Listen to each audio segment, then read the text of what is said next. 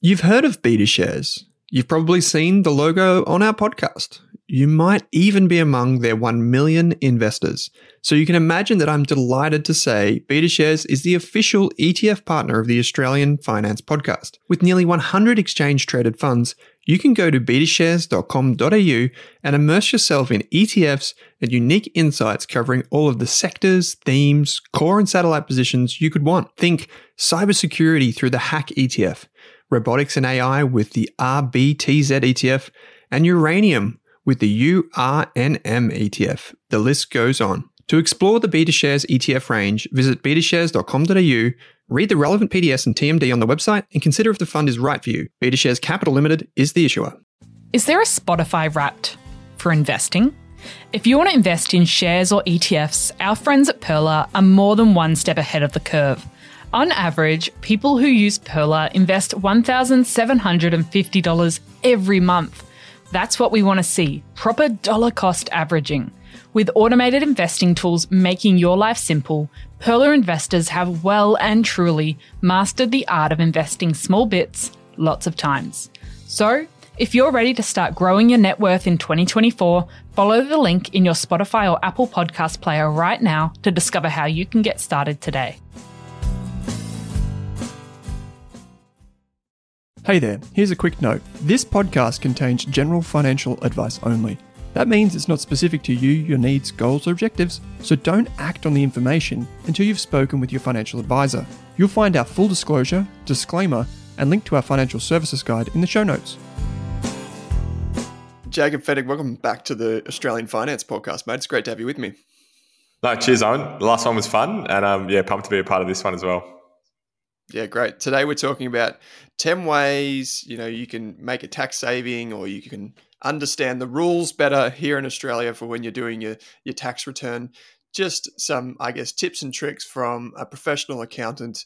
For those who don't know, Jake's from AirTax, a specialist in all things tax. You can learn more about your own tax situation. You can, do your own tax returns, your BAS statements, all that sort of stuff. With AirTax. You'll find all the links in the show notes. We've got some fantastic resources that we'll also include there for things like logbooks and anything that Jake mentions throughout this episode. So, mate, I'm basically going to be your student for this episode. I've asked you to prepare 10 things, some things for small business, many things for individuals as well. And, we have some investors who listen to this show quite regularly. So, mate, I'm going to hand it over to you and just ask follow-up questions. Maybe I'll be the eyes and ears of the person that needs to ask those silly little questions and just confirm things along the way. So, mate, over to you. Enough of me talking. Let's go through these 10 things that our listeners should be aware of. Cool. Thanks, Owen. So I wanted to start with some easy ones. So it's a little bit of a rinse and repeat of potentially what you may already know, but I think it's important just to cover them off. And then we can go as complex as you want. If you're my student, you can fire away questions. But a couple of quick ones that we spoke about earlier is definitely keeping your records up to date is just so important. So when we're talking about what is deductible and what isn't, if you don't even know what you've paid, you're going to really battle to actually come to terms with that. So having your records, waiting for your statements to be ready, like we said in the previous podcast, is so important because it really does confuse things. When you are kind of coming to year end, looking to actually complete your tax return, it's the easiest way to kind of get lost is to not have kind of track of your records and you're kind of just siphoning through what you think your capital gains might be, whether that's on an Excel spreadsheet that you're kind of tracking whenever you've got time, but it's not necessarily full coverage. All that sort of stuff can make it more confusing than it needs to be. So have oversight of your statements. To drill down or Can I ask a question? Go for it. That's a quick question. So I've raised my hand for those people that are watching. You said Excel. 2 questions around that. Do you have any templates or are there apps as well that can do this? I'm just thinking about how can this be made easier? Definitely. So there's heaps of templates online, not necessarily for free via AirTax, but we've got a logbook template that definitely is free. That's an Excel that helps you calculate your business travel portions. I would say there's heaps of free apps that you can download, similar to even your Splitwise and all that sort of stuff, that helps track general expenses. You can actually set up like a business version of that as well, even with yourself if you wanted to help track it. We spoke about even like having a corporate, say, credit card that you're using to help track those expenses too. So it may not necessarily need to be in Excel if it's just simple additions that you're wanting to keep track of, even if there's a lot of expenses. But I would have a look online. I'd have a look on a favorite one of mine, even looking at your tax rate, which I have to mention is paycalculator.com as well, which I just think is cool for people to work out. Paycalculator.com. Yeah. I think there is an AU on the back of there. No link to AirTax as well, but it's just helpful when you're looking at your net pay and trying to work out if you get a pay rise, say from June 30, what that should be next. I know that's a little bit off the track of investments, but it's so relevant for employees. Even a bonus, For sure it is. What that looks like in terms of take home. So I think that one's cool. But yeah, there's a heap out there. I think, even going back to your traditional accountant to say, hey, I'm thinking of investing in X. Can you give me like a brief overview, or can we have like a 10-minute chat, which we could definitely do on AirTax as well, for free to help walk through that investment. We can't give you direct financial advice to say yes or no, go ahead with it, but we can say what it looks like from a tax perspective. And that helps you make, I suppose, more informed decisions as well, which is pretty relevant. So yeah, I think, it doesn't give you a direct answer, but there's a lot out there. Pick one, don't have a lot going because you just won't do any of them. Is my other rule. So pick one that you like and that's easy to use, and go for your life. Yep. I like it, mate. That's great. Keep those records, wait for the statements, keep track of them. I like it. The other easy one is the 80 cent per hour for employees. I think that's still my biggest, that's my favorite. What that is you're effectively working out how much time you spent working from home. So at an hourly rate, you can calculate per week. You can then basically either average that over the year or total your hours up to work out how much you've done for the year in terms of working actually physically from home, and then use that 80 cents per hour to determine how much you can claim as a working from home deduction. Really easy. If I work from home all time, so full time, like 37 and a half hours, 80 cents, would I then claim it by 48 weeks of the year or 52? Sorry, I know I'm getting into numbers. Numbers aren't good on podcasts, but is that what I would do? Exactly. Yep. That's what you do. So that's like $1,400. So that's pretty good if I work from home full time. Completely. And that's no real cash out of your pocket that you're able to claim that deduction for. So I think that one's an awesome one. So they're kind of the high level, we'd call them the easy pieces to kind of, they're not, they can still lead to a pretty substantial tax deduction and less headaches in terms of keeping records and everything else. So I don't want to kind of make them less important. They are really important, but they're high level, what would kind of suggest in the first instance. If you're then more tax keen, I wanted to have a few that are more kind of deeper dive, more sophisticated around, potentially relevant to, say, your higher income earners that are joining as well. If it's, go for it, Owen. I've just got one question, just raising my hand again. So have we done 2 or 3? So far I've got records and keeping records, and then I've got home office expenses. Was the seeking advice on investments a second tip, or was that, I'm keeping track here. Let's call it a second tip. Yep. Okay, cool. I got it. Let's get on with these advanced ones. Sorry, man.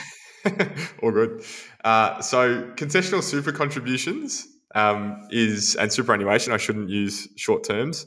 Concessional superannuation contributions is a really fun / can be pretty kind of neat in terms of reducing your tax overall.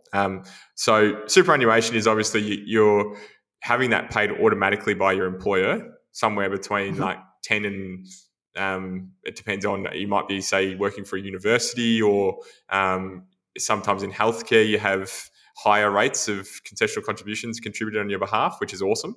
But it's a really quick way to build cash, definitely. Sadly, you don't get to see it for a long time, depending on your age, but it's something that it's operating in the background. Where you can kind of bring it to the forefront in how it impacts you today is fun to talk about now. So if you're open to that, we can look a bit further. Yeah, let's talk about it. Can you just before we do that, can you just explain what concessional tax contributions are? Definitely. So concessional tax contributions are made from pre-tax income. So you can use, say, usually it's your employer out of your gross pay, paying those directly to your superannuation fund that you've picked. And so you it's like that see 9.5 or 10% or whatever it was. exactly. Yep. It's legislated that they have to do that. So it's a really cool one. You don't need to kind of raise your hand and say, "Can you please contribute?" They need to do that for you. So they should be contributing superannuation.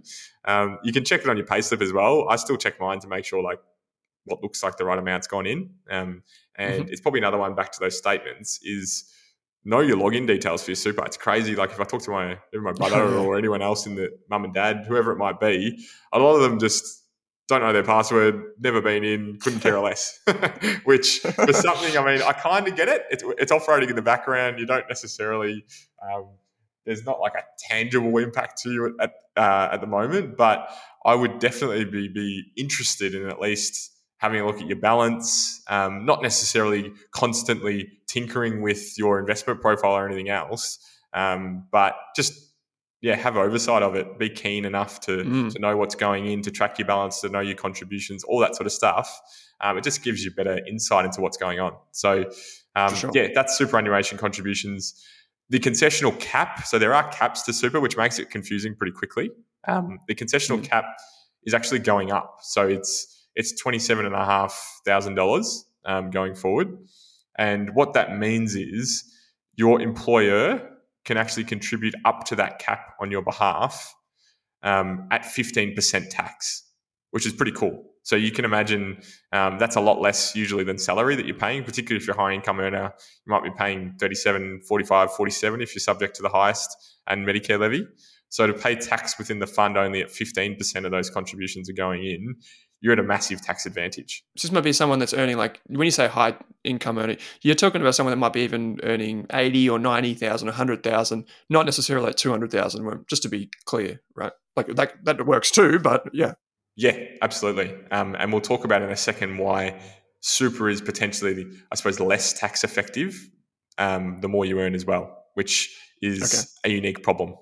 So definitely around those brackets, you're getting a tax advantage for sure. 15% is lower than the lowest tax bracket, for instance. So you're always at an advantage, regardless of what you're earning. Okay. So what you can do is elect to actually, for your employer, to contribute more on your behalf. And once again, I'm towing the line between financial advice and tax advice, but I just want to break it down around like how you practically do that and then what it means for you from a tax perspective. So you've got, let's call it 10% going into the fund, a bit over.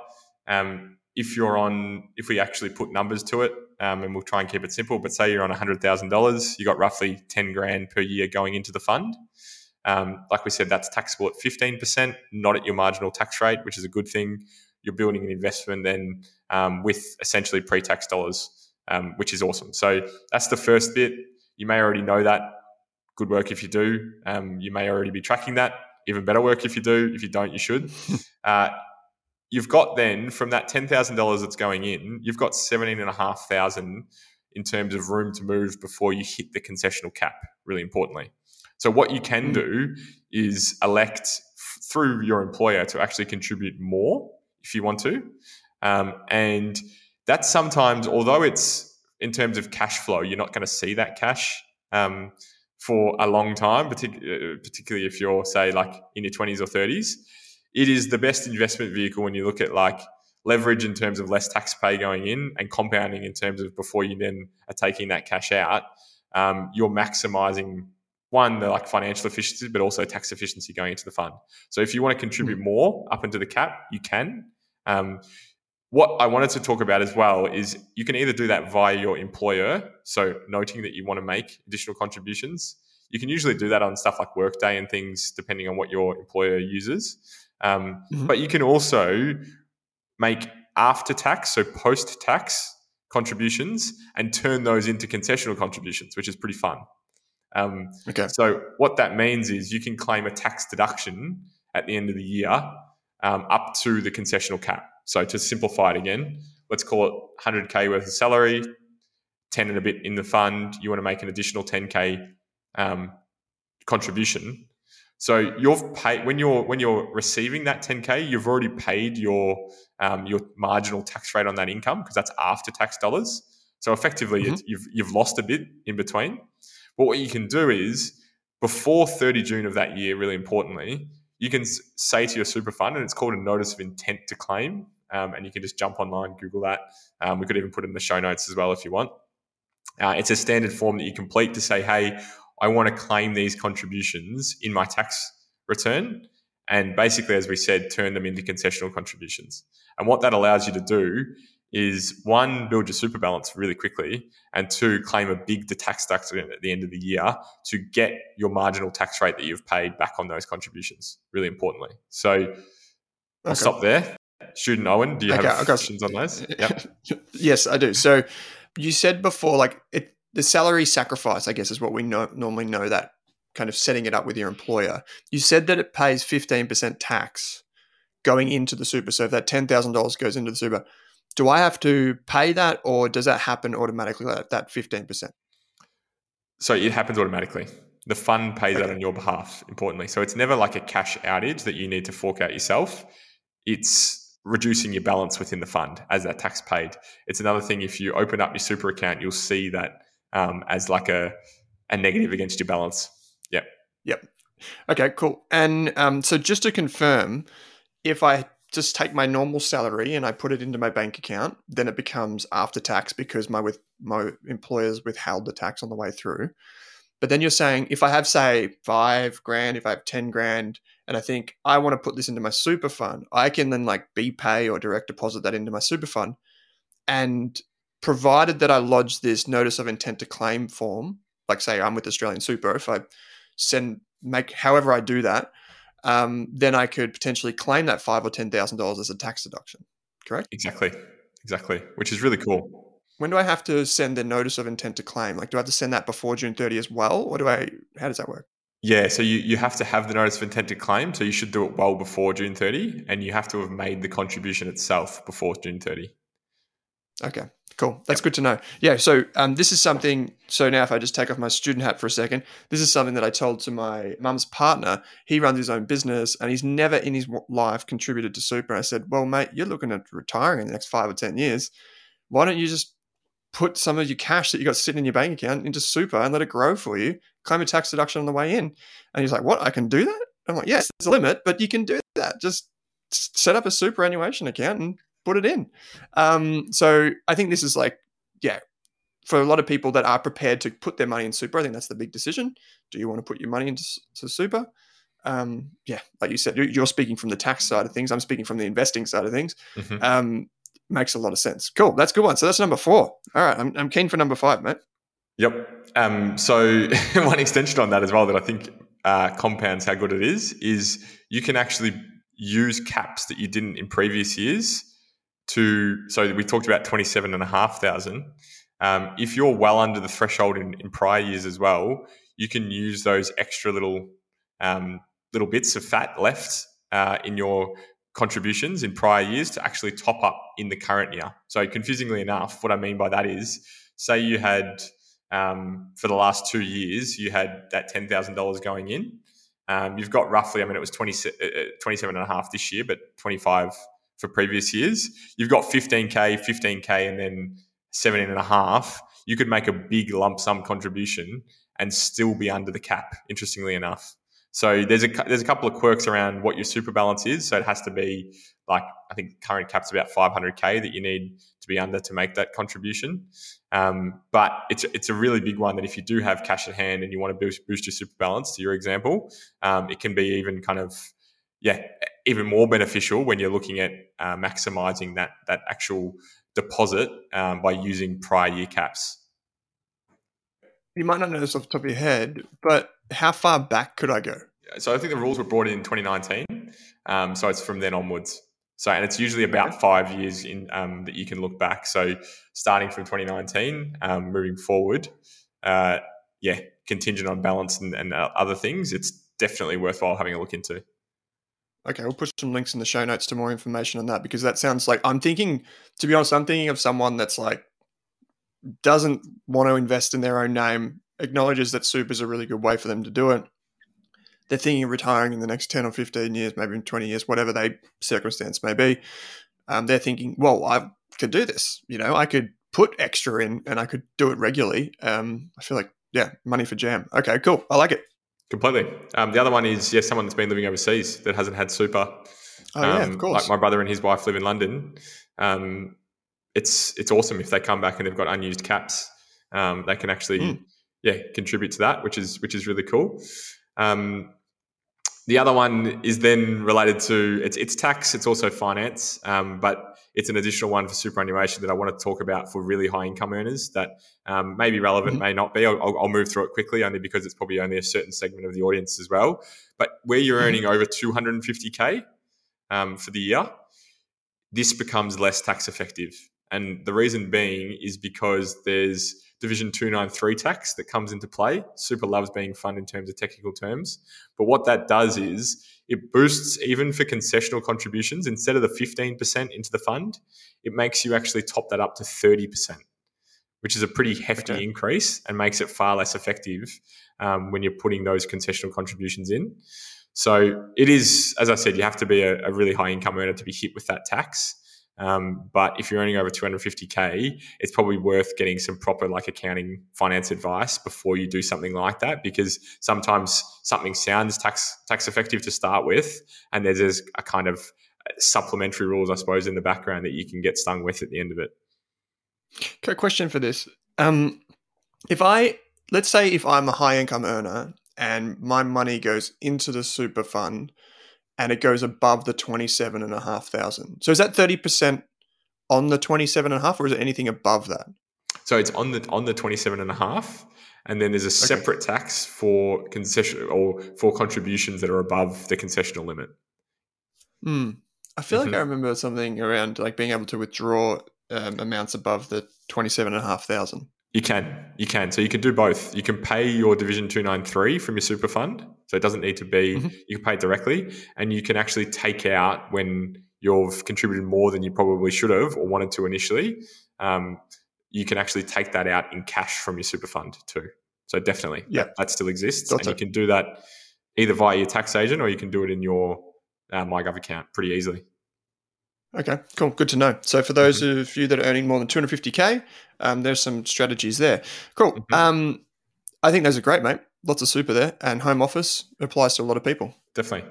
So the next one I wanted to look at is small business, because I think that's relevant to your audience. It's relevant to people that have got, whether it's side hustles or it might be their sole income.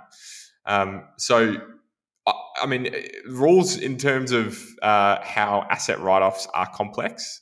So I'll start off with just you should really, this is one where if you get the right advice, you can really help yourself in terms of reducing that tax bill that you got. For sure. So it's the thing that kind of you're standing around the barbecue if you are talking tax. Maybe it's only the barbecues that I go to and no one else wants to talk tax, but they've got this guy that's standing there talking tax. Who knows? But it's something that would come off around, okay, you've bought a bunch of stuff. How do you treat it for tax purposes? And if you are a small business, and pretty crazily enough, a small business is, in the ATO's eyes, there's massive thresholds that are relevant to these rules. So we're talking billions of dollars rather than tens of thousands. Basically everyone listening, unless we've got Elon Musk, hopefully he is listening. Hey, Elon. We're all small businesses for the purposes of these rules.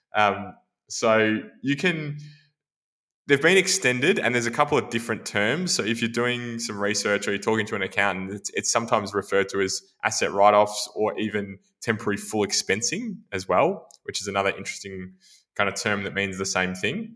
And what it means is if you're purchasing, say, a new asset and you're using that within the business, so it has to be in the same year that you're actually, say, installing it and actually practically using it within your business, you can actually claim that as a full write-off. So the full cost of that asset as a deduction in your against any income that you're earning for that year, which is an awesome kind of... Give me an example. Definitely. So say you're using a car, for instance, as part of your business, and you've purchased that this year. You're driving around. It might be that you're a painter and you've bought a van. you can actually claim the purchase cost of the van as a asset write-off. So it goes against any income tax that you're paying at the end of the year. There are a couple of quirky rules. There's heaps of different, like it's so versatile as a rule. So I don't want to put people off, but I just want to note that, like, if we're talking cars, you can't go out and purchase like a Ferrari and claim that as a deduction.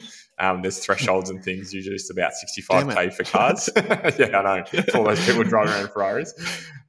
So like, be aware of what they are, kind of work within the rules. If it's like buildings and things that you're getting capital works deductions for. So once again, you can't go out as a business, buy a big block of land or something, or a building or an apartment you're working out of, and claim the full amount of that against your taxes, which I've seen before. So that's important too. And then sometimes, like, there's other assets that have separate schemes, whether it be like fencing or random farming pieces that have specific rules already that goes against them. But we're talking like 90, 95% of assets, it's awesome. You can buy it, you can claim it for that year that you're actually using it within your business. So I think that's a massive one that you're like, we're not talking about a couple of $100, we're talking about thousands of dollars that you're reducing your tax bill by. And it's good that it's been extended. It's almost like a stimulus that's been put forward by the government for small businesses, given how hard it's been over the last couple of years. Can I ask two questions around this then? One, like, let's say I've got a home office that I haven't had before and I'm trying to set it up. So I spend a bit of money, like spend say $2,000 or $3,000. I get a desk installed. I get some cabinets or whatever. Would that fall under this, or is that not what this is? It would. The only thing that's really important is that it's for small businesses. So for everyone else that's joining as employees that aren't running a business, it's not relevant. You can default back to the 80 cents, or you can still depreciate those assets. It's usually easier just to use the 80 cents, to be honest, unless you're doing like a full scale setup. But if you're a small business, then a lot of that stuff that you mentioned is definitely relevant. Yeah. So like if I was like a contractor where I have my own ABN and I'm like, I don't know, maybe I'm like doing a lot of stuff through like a few different businesses where I do like design work, or I do freelance this, freelance that. So that's what I'm thinking. Okay. Mm-hmm. The other thing is I've got a mate who has a gardening and lawn business. So he does like lawns of all different types. Like he works for schools. He does like domestic stuff. He has like ride-on lawnmowers. He has a couple of cars, trailers, that sort of stuff. Is this like all of these things would be an example of things that he might be able to think about using under this rule? Completely. Yep. All awesome examples. Yep. Okay, great. That's cool. I like it. So just quickly on that though, I would just say maybe if I take my student hat off for a second and just chuck on my business hat, you still need to spend money to make the deduction. So don't go and cripple your business just because you can get a tax deduction. If you think, I could get a car for $30,000 and you can't afford the car. So completely. Be realistic. Like, it sounds great to have a tax deduction, but if a $30,000 is all of the cash that you have in the bank for your business, maybe, just maybe, it might not be right for you right now. So cool. Go on, mate. I really like that one for small business. And it's an awesome intro into the next one that I want to talk about, which is negatively geared properties. So I think this one, I get questions all the time on. And I think talking about, okay, what's the actual cash advantage versus the tax perspective on it is so crucial to understanding. I mean, for anyone that's learned about small businesses, the number one reason they go under is cash flow. They do stuff they couldn't afford to do to start with. And so investment properties are kind of similar in that sense. I think they're so popular in Australia, and I think I wanted to chat about this one with interest rates going up as well, because it will become more relevant if it's not already. It can tweak properties that were potentially positively geared beforehand into negatively geared properties, unfortunately. And so to start at a top level, basically, if you do have a property that you are using as an investment, it's almost like you're running your own little business. So you've got your rental income that's coming in terms of cash flow. You've then got separate expenses, like it could be management fees, it could be water and other utilities that you're paying. Anything that you're paying that your tenant's not is relevant for an investment property. There's also, like, potentially, depending on quirky rules around how old the property is and what assets are in it, you can claim depreciation of some of the stuff within it as well. So once you get to the end of the tax year, you're reconciling all those pieces of income against the expenses that you've got, and you're coming to a net position overall. And so that net position is either good, you're making money from it, or bad, you're losing money from it. Where people get probably overly excited, Owen, to your point, is they think, okay, I can have 3 negatively geared properties and I get an awesome tax deduction at the end of the year, because you might be losing 10 grand on each of them. All of a sudden, you've got a 30K deduction that you can claim, which is, yes, awesome, but 2, really hard to finance, particularly if you're not earning that much money. I think separating the finance piece to the tax piece, as interest rates go up and you can't claim a tax deduction for the capital component of what you're repaying, importantly. Sometimes people just go, all right, how much did I pay to the bank? Bang, here's all my payments. I'm claiming that much as my deduction for the property that I'm earning. That's wrong. You need to really separate out how much was the interest versus, if it's principal and interest, the principal component, and only claim the interest. But as interest rates go up, I think we're going to see more properties become negatively geared, and therefore don't lose sight of actually claiming that in your return and properly tracking your expenses, because particularly for high-income earners that have a couple of properties, you're still getting a really substantial tax deduction, and they're probably the individuals that it's more relevant for, that can actually hold and continue to finance those properties. Just writing down, you can only claim the interest component of the repayment, which is really important for a lot of folks. I feel like, I don't know, just my gut feel, like I feel like a lot of these properties, people might, if interest rates do slow the growth of investment properties, the prices of properties, a lot of these might, come to market, and they might, be sold off. And which case, if you do sell an investment property for a capital gain, I'm guessing that goes into your tax return. And if you hold it for more than 12 months, that you pay only capital gains tax on half of that. Is that right? Completely. So you're stealing one of my tips, but yes. So damn it. Okay, let's go to the next one. Let's go to the next tip. So I wanted to talk about, and this is definitely relevant for properties, also relevant for shares as well. And so for people that are doing any sort of capital investing, where you're working out if you've got a gain or a loss, it's one of the harsher taxes we talked about on the previous episode around progressive taxes. And tax bands, and when you earn over a certain amount, you're only paying tax attributable to the amount over that band, really importantly. Capital gains is one that is really different to those rules, annoyingly. So you can hold an asset for 364 days and sell it and pay full capital gains and not get the reduction, or if you hold it for 370 days, you're only paying 50% of that gain. So it's a really unfortunate one that we see all the time, and people that could have potentially held out the extra month or whatever it might be. We see it more with shares rather than property.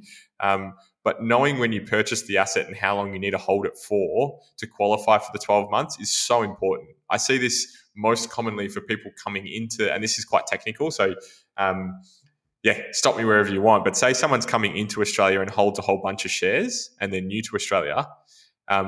If they then go on and sell those shares and they're taxable on those, so they could have been living offshore for a long time.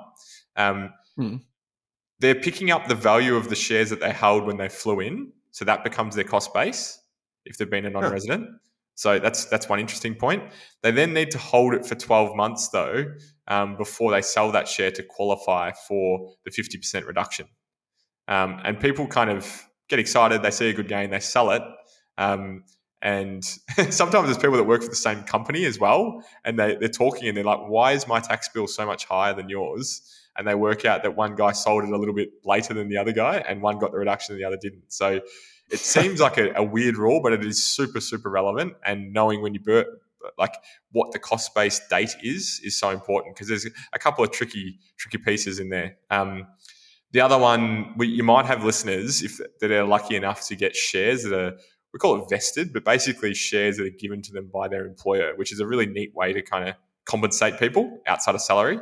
So it's becoming more and more common, particularly with startups and tech-orientated business, even with banks as well. Equity as an employee is definitely relevant. So the important piece for capital gains is you have a date that you get given that share, which we call your vest date, and you need to hold that share for a further 12 months before you sell it to qualify for the 50% gain. Reduction on the gain, I should say. Okay, I'm just going to ask you one question. Can you give us an example of what the 50% deduction is? So Because I think people are going to be, some people may be a little bit confused around, what am I getting this 50% reduction on? What is this? Definitely. So the 50% deduction, let's use a practical example. You bought shares for 10 grand. You've held the shares for 2 years. The shares are now worth 20, so you've got a 10K gain there. And when you come to file your tax return, you're able, instead of paying the full 10 grand, you're able to reduce that 10 grand by 50%. So in effect, you've got 5 grand now that's sitting there that's then taxable at your marginal tax rate. So that's the way that kind of the 50% reduction rule works. The other important piece to think about is if you've got losses that you want to offset against that, you can't reduce it and then claim the losses. You have to claim the losses and then reduce it. So what I mean by that, you'll go back to the example.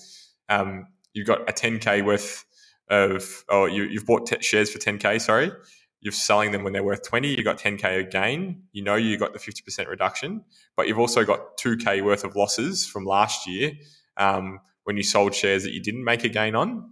And so what you need to do is reduce your 10K by the 2K first. So you've got an 8K gain, and then use the 50% reduction to get to 4K. What we see people kind of do is the reverse of that. So the reverse of that is you use the 50% reduction. So you got 5K sitting there after your 10K gain. Then you offset your losses. So you got 3K. And so the rules are kind of pretty specific around when you use losses and how you have to actually allocate them, really importantly. So makes sense. Yeah, it can be kind of quite technical if you're someone that trades shares all the time. There's other rules that are relevant to you as well, but you may have seen it before. So I would say, once again, as we've been chatting, get some proper advice because it kind of helps lead into, how you're taxed. Yeah, for sure. Capital gains is a very important part of all losses, is a very important part for all investors. So it's really important. There is actually a document, and I'm sure you have some of this on AirTax as well. There is actually a document that's put out by the ATO, which is, I think it's called Tax for Share Investors or Tax for ETF Investors. It's like this document, a PDF, where they have a few different scenarios in there as well. So I'll try and put a link in the show notes to that. Mate, that's number 9. So we've got, well, it's number 9 by my count. It might be 8. But we've got 1 or 2 more to go. So keen for these last 2. Yeah, we'll call it number 9. The last one that I wanted to talk to, and I'll combine them into 2, could be 9 and 10. So the Medicare levy is a really important one. This is sometimes it hurts people at the end of the piece when they're filing their tax return. If you're earning over 90K, you're already paying the Medicare levy, which is 2% on your income. You can't get out of that if you've got access to Medicare. The only people that can get out of that is, say, where you don't have reciprocal rights. Probably not overly relevant for today's discussion. That would be someone that's coming in from, say, the US, for instance, that's not a permanent resident, that can't access Medicare and then shouldn't pay the Medicare levy, so it doesn't have to. But for the vast majority of the listeners, you have to pay the Medicare levy. What you don't have to pay is a Medicare levy surcharge, which is an additional 1.5% or up to based on your income. And so if you're earning over 90K or 180K as a family, you want to have relevant private health insurance. Otherwise, what happens is, if you don't, and it needs, like, say, private hospital as part of that as well, there's a few things you need to tick within your insurance. So it's important because if you don't have that, it's usually much cheaper to get the basic form of relevant private health insurance than pay the Medicare levy surcharge. The surcharge is based on, like, all benefits. So sometimes if you had fringe benefits and things sitting in there as too, it can also lift that balance too.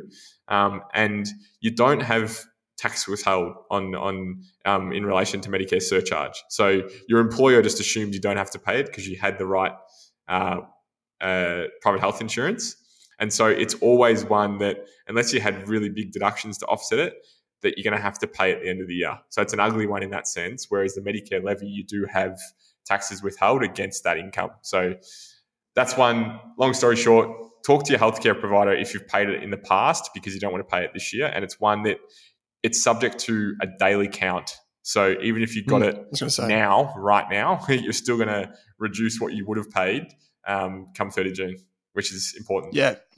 That's what I see a lot of people get sucked in by. Like, well, first of all, it's like the April 1 or April 1st increase of health insurance prices. But then there's like the other thing, which is often marketed on the back of that is, you could save on tax and stuff like this, but you have to have cover for the full year, right, to avoid all of the Medicare levy surcharge. Is that correct? Like you can't just get it on June 29th and then hold it for 2 days and then think that you're going to get away with it. Exactly.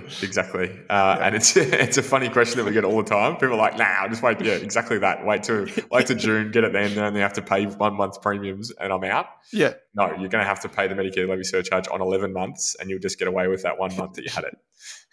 Yeah, okay. So, all the schemes. People think they're winning when they may not be winning as much as they thought, which is still nice. And the last really quick one is income protection insurance. I think seeing that, I always feel it's a big cost, particularly if you're a high income earner. Sometimes it's up to like 10 grand that you're paying, which is a massive premium in terms of an out-of-pocket piece that you're paying during the year. I think this is relevant. It always comes front of mind for me as a conservative accountant whenever interest rates are rising and people are like thinking, okay, shivers now, like all my expenses seem to be increasing. If you're the sole income earner and you don't have income protection insurance, it's even more scary, I would say. I wouldn't necessarily be an advocate. I don't have protection insurance myself. Maybe I don't earn enough. But I would say if you are someone who's considering it, as part of their marketing spiel, they usually tell you this anyway, but I just want to make sure everyone knows that you can claim that as a deduction in your return. So it makes it far less scary. Say it's like, how could I possibly stomach the $500 or $1,000 a month it might be? It's just undoable. When you think, okay, if you're a high income earner, you might be paying 47%. You're actually paying almost half of that really and getting the rest back at tax. So something to consider. It's not necessarily, I'm not necessarily an advocate either way, but it's definitely something you don't want to miss the deduction given the size of some of the premiums that I do see, particularly for like executives as well. Yeah. The income protection insurance, it's one of those things where people are like, oh, well, I've got work cover, so I don't need it. But I always think, because I play footy on weekends, mate, I see some of my friends get injured, or even I'm okay because I work behind a desk. Even if I broke my leg, I could probably still work. Whereas a lot of people that are manual labor or whatever, if they hurt themselves and they don't have some sort of income protection, if they're the sole breadwinner for their family or whatever, they can be stuffed. So I always say to them, well, look at getting income protection. It's boring. I know you got to pay it. I know. But one thing is, because it's linked to your income, you could potentially have it as a tax deduction. You can also get it inside super, but then it's a different ballgame from a tax perspective. Mm-hmm. Now, just to confirm this with you, let's say worst case scenario, I injure myself and I need to claim on my income protection insurance. If I get, say, I don't know, just pull and figure out $5,000 a month from my income protection insurance. If I was on that this year, do I have to put that in my tax return? It usually is still taxable. If it's basically like a like-for-like salary component, sometimes you get like permanent disability and things that are paid, particularly like TAC payments and things like that aren't always taxable. But if it's something from an insurance provider that kind of supplements salary, then it usually is. And they should tell you based on the policy that you're getting when it pays out if it isn't taxable. But usually if it's under income protection insurance, it's basically like a salary that you're receiving. Yeah. Okay, cool. Yep. Just one final question for me. Do you know roughly what the average tax return is most years? So in terms of a refund or... Yeah, just for like all of Australians, if they do one, roughly what they get back? Yeah, so it's usually between... I think there is ATO data on it as well. About $2,000, I want to say. That's what I have in my mind too. Yeah, and it does vary year on year. Yeah, because that's a lot of money for people. Definitely. And a little plug for AirTax, you can, so when you get to the end of the process, it will tell you if your expenses look high compared to or low compared to other income earners in that bracket and that occupation. So you can kind of get a sneak peek into whether or not you're likely to get one of those like scary looking letters from the ATO before you actually click submit. So I like stuff like that. BuyGov actually does the same thing too. So it will say like, it won't give you in the reverse, of course. They're not going to say your deductions look too low, which AirTax will do. But they will say they look too high. Do you want to reconsider? So I think that's relevant just when you're talking refunds and talking what people like in similar brackets or ages or whatever it might be. Little kind of tricks like that help. For sure. Yeah, for sure. I'm going to be joined by Kate on the next tax episode. We're going to talk about how we can spend our tax returns and invest it and whatever.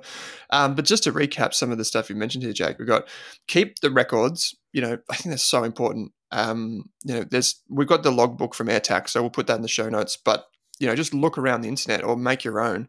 And there are some apps as well. Get tax advice on big investments before you make them. So, whether it's an investment property, a business, whatever, speak to your accountant, understand the tax implications, or even if it's like a big super payment, you want to get confirmation on that. Home office expenses is for employees, 80 cents per hour can add up. I did the calculations on the fly before. If I worked at home full time, it's around $1,400 of expenses that I could claim. That doesn't mean you get $1,400 back. That's the claim. So concessional tax contributions, the limit is now $27,500 a year. You can do a salary sacrifice, or you can claim a tax deduction through a notice of intent claim form. You can use the caps from prior years. I forgot about that, mate. So that was a really good one, really big one. We've got super for people that earn 250K or more with the Division 293 tax. You actually pay a little bit more tax. We actually did briefly mention on the back of that you can potentially, if you speak to your accountant, you can potentially get the dollars out of super that went in above that limit. There are asset write-offs for small businesses / temporary full expensing. This is super important for anyone that has a small business, whatever you're doing. Negatively geared properties. I think this is going to be front and center of the news for the next 1 to 2 years, mate. I feel like we're going to have more people talking about this. Capital gains tax and losses. Remember that 12-month window? Jake used the example of holding shares for more than 12 months. Really important, particularly for investors, whether you're in ETFs or you're in shares or whatever. Keep that in mind. Medicare levy surcharge and how that interacts with private health / hospital cover, and how you can maybe get rid of the surcharge component if you hold it for the full year, but you still pay the levy. That's that base rate. And finally, income protection insurance. You may be able to claim, or you can claim, the cost of that insurance. If it's held inside your super, though, you won't be able to do that against your individual income. Mate, there are so many great things there. I feel like if $2,000 is the average, if you do your tax right, and you earn a decent wicket, you're going to, there are many other things on top of this that we could have gone into, but I feel like there's a lot here for a lot of people that should help them, if not get a refund, at least neutralize some of that tax bill come tax time. Quick one for you. Give us a plug. Tell us a bit more about AirTax. Where can people go to find out more? Yeah, absolutely. So AirTax has been around for about 6 years. And so you can jump on. Easiest way to look at it is airtax.com.au. It's a really quick tech-enabled way to lodge your return. So we do business activity statements. We do tax returns as well. It's really cheap in terms of being competitive out there in the market. You can lodge a tax return for $99. You can talk to someone for a little bit more than that in terms of walking through your actual taxes to complete it, where you got questions or where you just want to run stuff by an individual, which I think nowadays is super important. People want to know that there's someone behind there that's supporting it. So we definitely do that. We kind of specialize in individuals as well as sole traders, particularly the gig economy is our massive kind of market at the moment. So if you're someone in that space, definitely have a chat to us, because it can be confusing, particularly if it's your first tax return, lodging that yourself.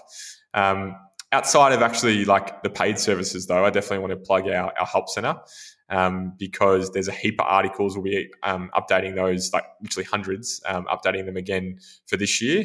So all the stuff that we kind of chatted to, you can find online in that help center as well. There's stuff for, say, a tradies specific section that we spoke to.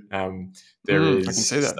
Stuff for, say, care workers, another big market that we look after. Heaps of, whether it be, say, rideshare as well. Jump on, have a look. If you want to chat to us, please do. Otherwise, if you feel like it's a match, as I said, it's pretty price competitive. So, and you get a tax deduction anyway, which reduces it further. So it could be a good fit for you. Cool, mate. I like it. There'll be links in the show notes. And Jake, if you have anything that you want to share or leave with the audience, we'll pop that in the show notes as well. So I always like doing these chats, mate, because you make, like I said, you make it fun. You make it, I guess, profitable for us as well. So it's great to have you on the show, mate. And thanks for joining me yet again for the second episode for this tax series. My absolute pleasure. Thanks very much, Owen. As I said, I'm super humbled to be back at Wrapped, and it's always fun to chat to you as well. So thank you, mate. Appreciate it. Just a quick note from me before we wrap up today's show. Jacob discussed making personal super contributions and then claiming a tax deduction for that contribution. To clarify, if you make a super contribution from your after-tax income, aka you transfer money directly from your bank account to your super fund, you may be able to claim a tax deduction for that. However, before you claim a deduction for your contribution, you must give your super fund a Notice of Intent to Claim form. You can find this form by heading to the ATO website, asking your super fund, or speaking to your accountant. According to the ATO website, you may be able to make a claim for this tax deduction after the end of the tax year in which you made the contribution. For example, up until you lodge your tax return, or until the end of the next tax year.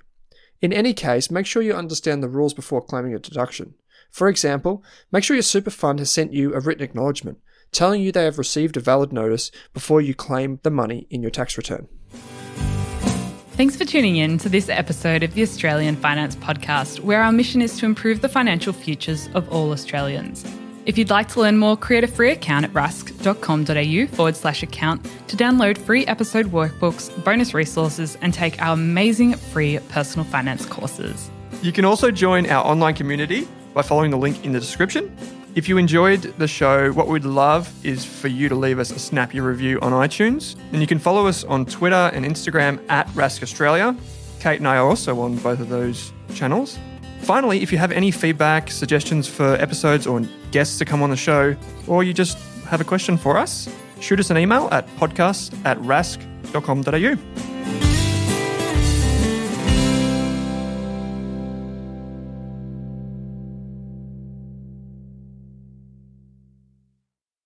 Are you thinking about starting your wealth creating journey, but not sure where to put your hard-earned dollars?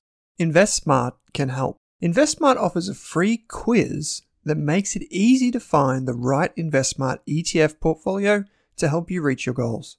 Just visit investsmart.com.au and hit Get Started. Answer a few simple questions about your goals and how much you want to invest, and you'll get a tailored statement of advice with a portfolio recommendation. You can visit investsmart.com.au for a no obligations free statement of advice. This ad is brought to you by InvestSmart Advice, AFSL 334107.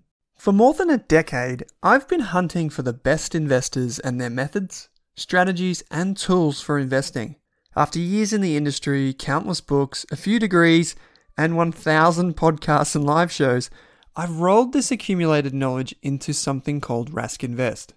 If you've ever heard me talk about a core and a satellite, active and passive, true long-term compounding, or you simply want to know exactly how I would invest, now is your chance. Rask Invest is our new investment service, designed for all types of investors who want professional management of their core portfolio at a low cost from a team they trust. Rask Invest helps you automate your wealth creation and passive income. Simply click the link that says Invest with Owen in your podcast player to join one of our live platform walkthroughs or book a call with us. You can also view the Rask Invest PDS and TMD and get invested with me.